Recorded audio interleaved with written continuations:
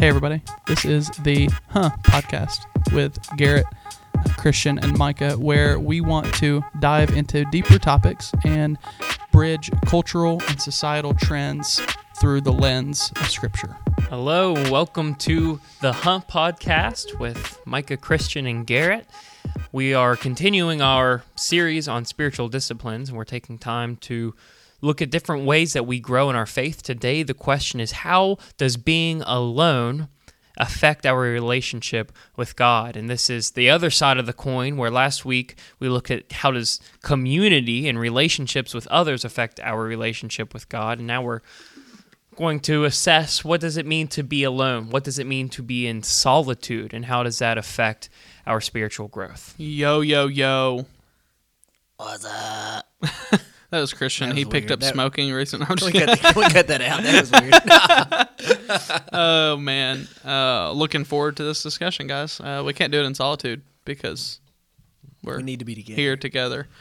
Before we jump into solitude too deep, a couple weeks ago we talked about fasting. We talked a little bit about meditation on Scripture and fasting. And so last week, actually, when we recorded the podcast on community, we were in the middle of our fast that we were doing.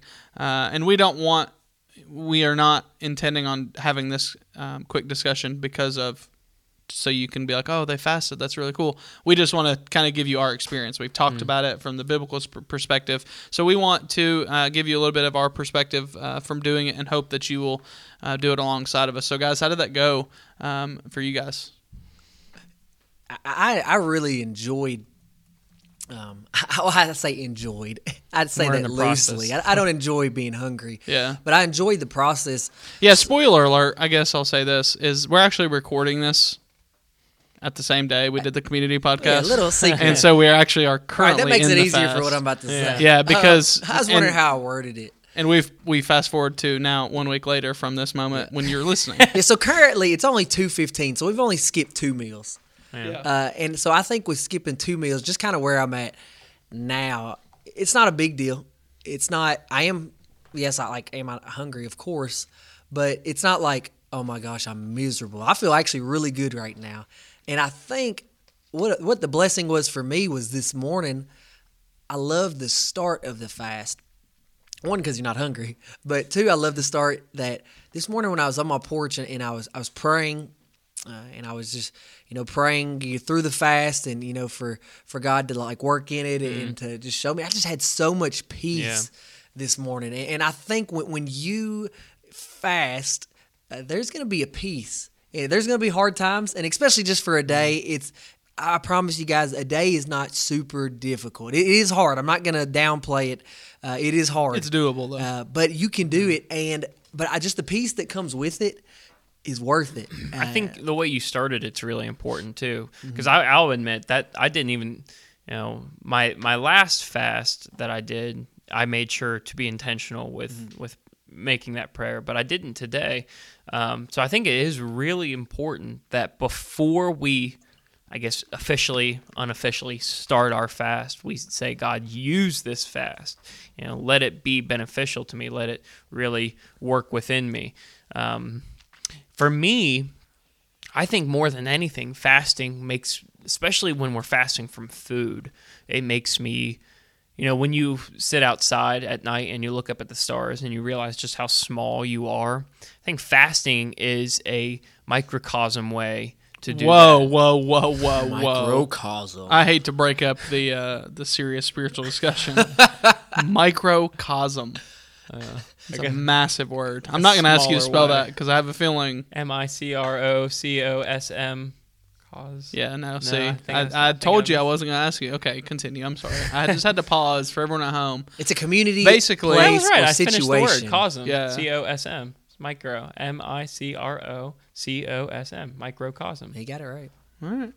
Yeah. It's like a Thought you a missed a- small I thought you missed scale a syllable version there. of a large scale thing. All right. Well, what I wanted to do is basically give people time at home to look it up and figure out what it was. Okay, go ahead.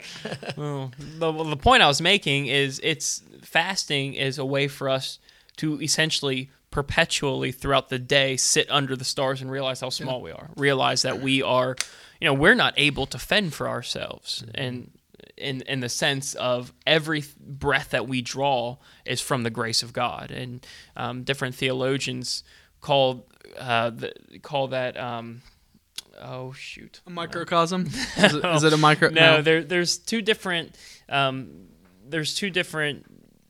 tracks of grace. There's grace that comes from that is given to us every single day, simply from us living and drawing breath, and then there's divine grace that comes from the sacrifice of God.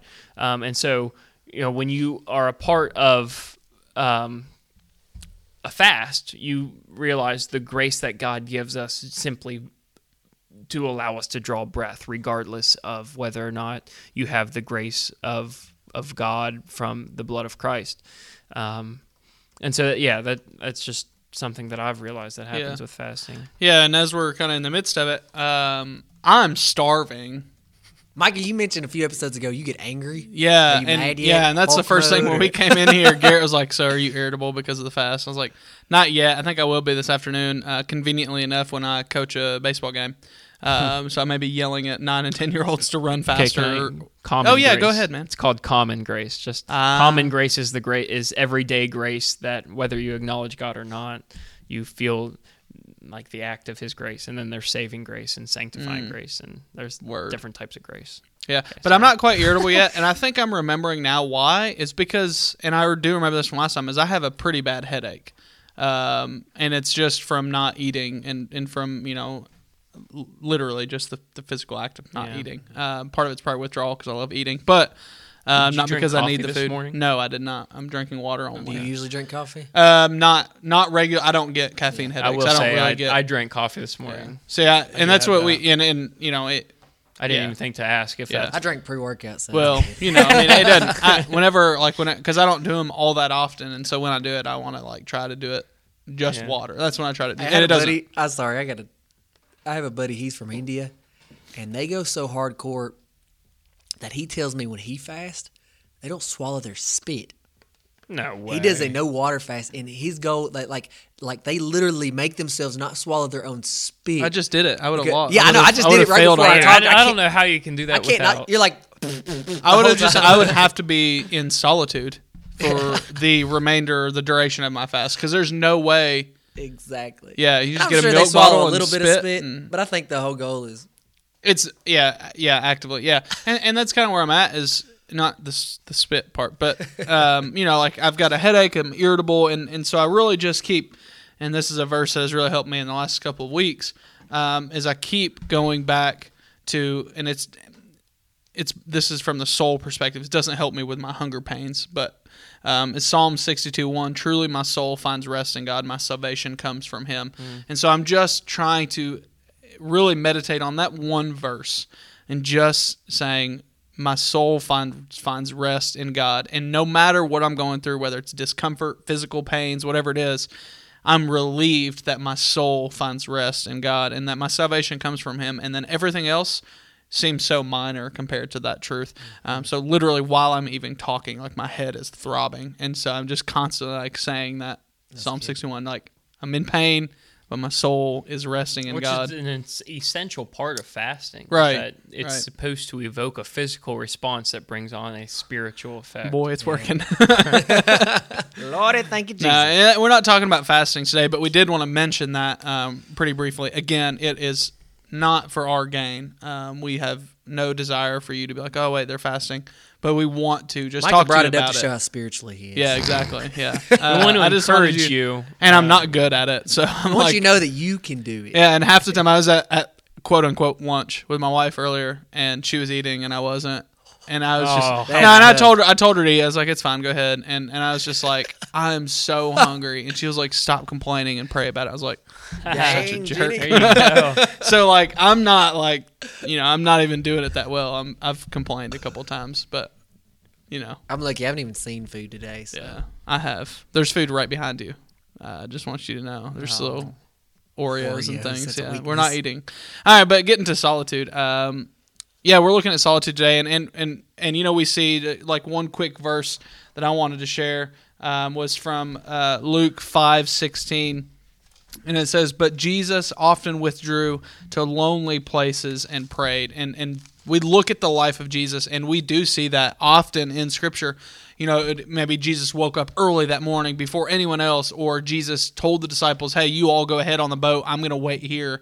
Or basically he was saying, I need to spend time alone with God. I need to rejuvenate, refresh, reconnect, whatever that looked like for him in those specific moments. But Jesus in his life gives us really the greatest example we can ever have of solitude is that we have to get alone. We talked about community last week. We need community, but we also need moments where we get alone with God.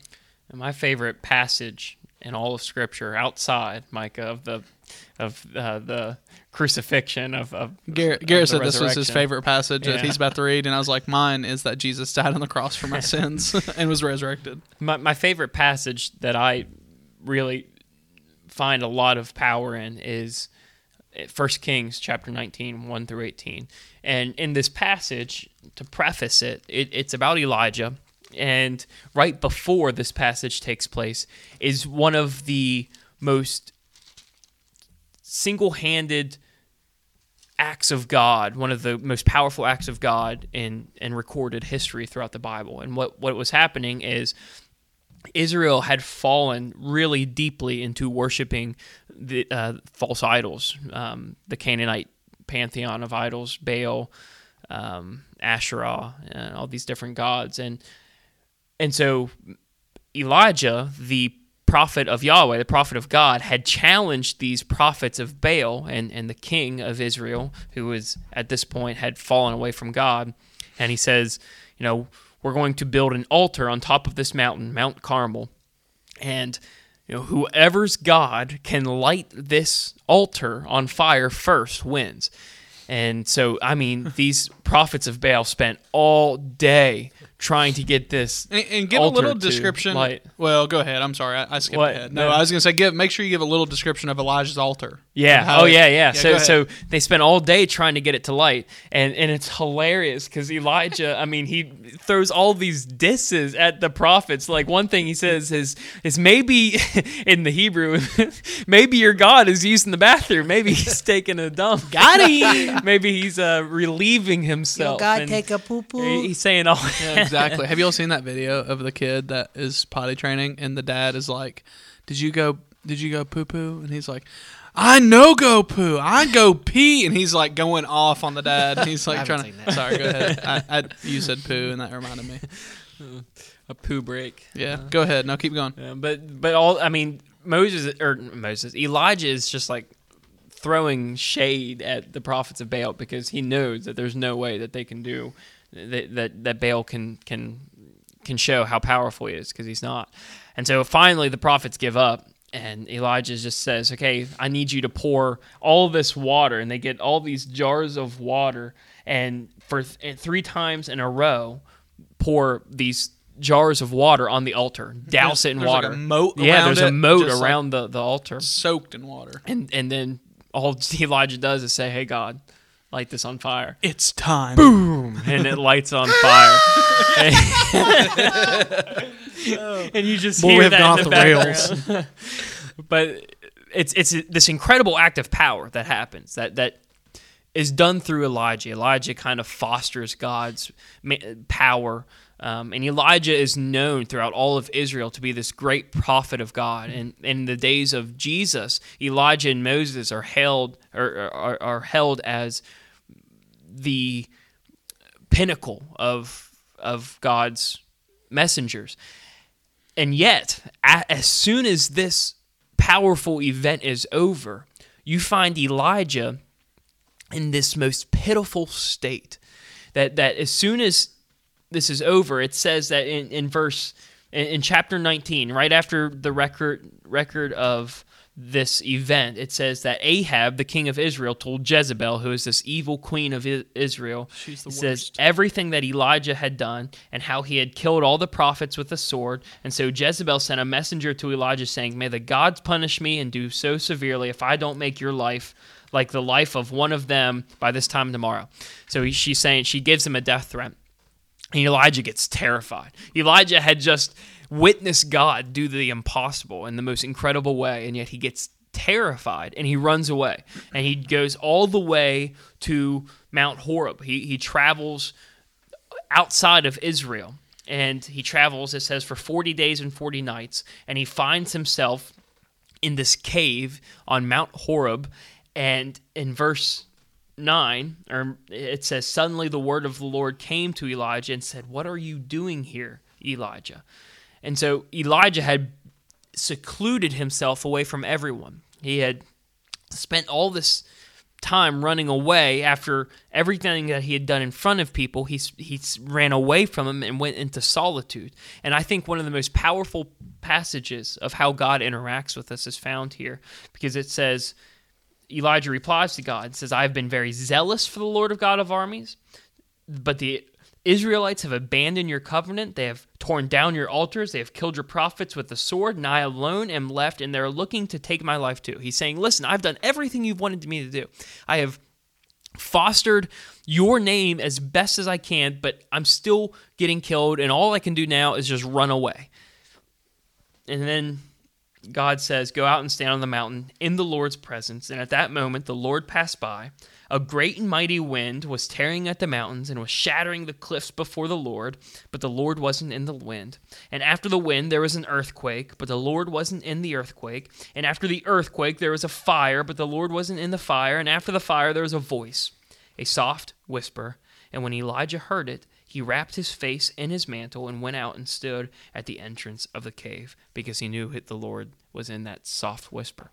And I think that's such a powerful picture of what it means to experience solitude, that we can witness God's power in so many different ways, but when we witness it in solitude, when we witness him and feel his presence simply by removing ourselves from what is going on in life, that's when we witness and experience God in a powerful and unexplainable way. And so the awesome story, because Garrett, I'm with you. I don't know if I'd rank that as my, but it's probably at least in my top 5 favorite stories. Jesus died and resurrected. All right, so John 3:16. That's great. Yeah, but I think often we want to see God in the whirlwind of fire. Yeah. We want to see him in these big events, And we expect to see him in that. And we expect to see him in these revivals, and we expect to see him in these maybe. We take our kids to camp, and I believe they do see him in those great things. But in my life, where I know where I saw God the most, I was alone. Yeah, and I remember moments of just this quiet, still voice, this just quietness that in solitude, when I was alone, God spoke the greatest. Yeah, and the clearest. In the clearest, seriously, yeah, for sure, the clearest, yes. Yeah, I would echo the exact same sentiments as Christian. The time in my life where I felt nearest to God, I was alone after had just been feeling like I just run through a meat grinder, not physically, but because it was just so tore up with an event we were doing. It was years ago. I won't get into the story. That's another day, I think. But I was so worn out spiritually. I mean, I've never been that spiritually tired in my life. I wasn't even really physically tired, but I was just so drained of dealing with these select group of students and trying to help them understand who Jesus was, and they just didn't care. And so that was, for me, it was a moment where I just hit my knees at the bed there at Lee University, and it was Lee University in Southern Tennessee. And I just told God, I told him I was giving up on ministry. I was like, if this is what it is, I want nothing to do with it. And I, like a bad leader, fell asleep for 25 minutes and woke up with this extreme sense of peace and this extreme drive to just go right back at it. And I never, it was more drive than I have normally. So it was of God. It was not of me. It wasn't, someone might say that would doubt it, might say, well, you took a nap, so obviously you felt better. But it wasn't, I wasn't even physically tired. I was just so emotionally and spiritually distraught that I just laid there and was just so upset. But that I fell asleep for, like I said, 20 minutes. But I woke up so refreshed spiritually and was just pumped. It's almost like the story of Elijah. Yeah. Right before that, God told him to go to sleep. He Right. said, here's water, sleep. Here's food and drink. Yeah. Get up or sleep again, and then get up and go to this mountain. And that was, that was the case for me. And it was just this crazy turnaround of I'm quitting. I'm done. If I would have had my own car, I would have left 100%. But I was driving I think I was driving one of the vans, so I was the and you driver met your wife for like after that too. several. Basically. I was at that event. Yeah. Wow. That's awesome. So like literally, I would have left 100%. If No you doubt. gave in my up, mind. you'd have still been single. That's true. Well, yeah, probably. Yeah. That's awesome. I should have. No, I'm just kidding. So love you. Moments Sorry. of solitude are what we need. Jesus, he displays it. We've read verses and we see in the Old Testament just Elijah in the moment of solitude, God speaks to him. All right, what about I'm going to give myself an example. And maybe I'm not the best example because I would say I'm very extroverted, but I'm also, if some people don't believe ambivert's a word, ambivert, I believe I'm both. I like to be by myself. Let me use just a metaphorical person. Let's make up a character named Bobby. Let's say Bobby does not like to be alone. And you guys, I don't know if y'all are like this. Bobby. I have friends. I have friends that can't stand to be alone, and I know people. Yeah. What do we say to them about solitude? Like, why is solitude important for them, even for extroverts? Because Yeah. extroverts, And they're it's- made to be around yeah. people. It's like fasting for me. And that's Yeah. that's tough because like when we were Made to talking eat. about when we talked about community last week or last hour for us right now, community is easier for extroverts, whereas it's more difficult for introverts because you like being alone and Yeah. you don't realize the need you have for community as an introvert. And it switches for solitude. It's difficult for extroverts and it's a lot easier for introverts. So like for me, I get charged by being alone. Like if I'm around people for a long period of time, I have to go into solitude or else I'll just crash.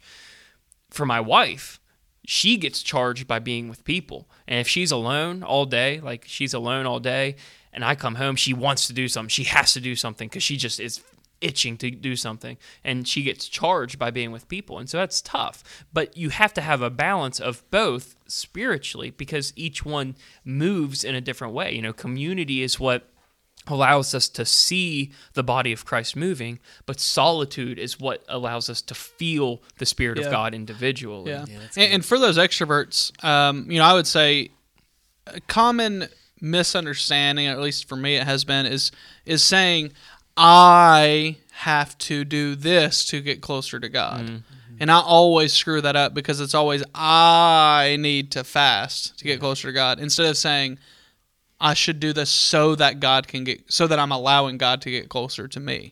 Under our own power, we're not going to get very far. So for extroverts, I would say take that time in practicing solitude and really understand that it's not because of your power that you can not get through it, but thrive through that. But understand you're allowing God to speak to you in a different way than you're used to. And God, like we see in that verse that Garrett was reading in 1 Kings, Elijah, he showed up in the whisper. And so I think if we're not careful, if we're only looking for God, like you said, in the fire or in the earthquake or in the strong wind, we may be missing some serious for sure. some serious strengthening in our relationship by being in solitude. So for extroverts, I can't imagine the difficulty of a true extrovert. I think I'm an ambivert like you, and just kind of like I can kind of be both. I get charged up by being alone, and I get charged up by being with people. I think for extroverts, you really have to take a look at yourself and say it's going to be awful. It might be uncomfortable, and you may need to start in small doses. And don't do solitude at night when you're sleeping because you're alone anyway. But do it when you might have, sacrificed the time when you may have hung out with a friend. Normally on a Thursday night, we go out and we bowl. Say take a week off and spend that time in solitude. And it might be hard, but if you focus on Christ in those moments instead of focus on your aloneness, it's going to be a lot more manageable. You're going to feel the power of God through those moments rather than just saying, oh, I'm alone, I don't know what to do. Focus on Christ. I think as an extrovert too, it can seem like a daunting or almost scary task to do solitude. I like to think of Mark chapter 10.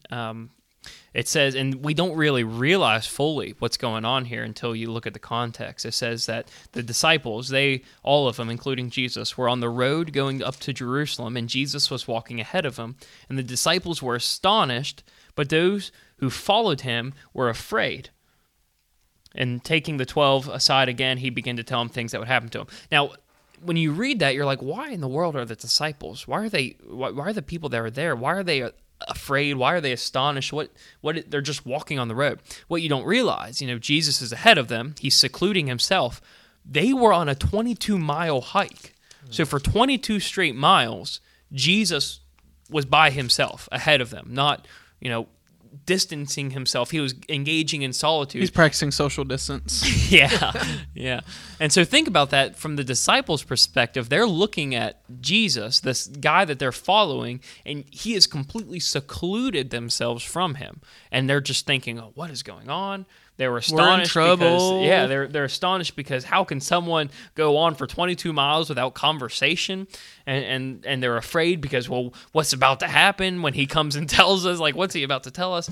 And so I think, that can sometimes be the mindset of extroverts, that it's this daunting task of, what is going on? What you look and about the importance of solitude, but you don't really understand how it goes into effect, how you use it, and so it can be scary. Yeah, and for extroverts, I have this problem too, because I do enjoy being by myself. I have to be by myself every morning, and I enjoy my time by myself at night. But on my extroverted side, when I'm on my extroverted side, sometimes I think the reason it's so hard is because I feel like I'm going to miss out on something. Mm-hmm. People get FOMO. You feel like FOMO, fear of missing out. And I have that really bad. I don't want to miss out on anything. But just knowing that you're not going to miss out. And if you do miss out on one thing, there are so many different things in life that you can be a part of. But be okay with missing out on. And, the time you spend in solitude, the odds of something amazing happening that you're going to miss are very slim. But just getting over that fear of missing out on what might be a night with friends. Or what might be just time hanging out with a group of people. It's okay to miss out on that. You're going to experience a blessing. And I believe even in solitude, even if you're an extrovert and you recharge from being around people, if you take that time in solitude and go out of your comfort zone, God's going to recharge you even in that solitude. Hey, thanks for joining us here in part 1 of our discussion on solitude. The question we're looking at is, how does being alone affect our relationship with God? Look for part 2 to come out in just a couple of days.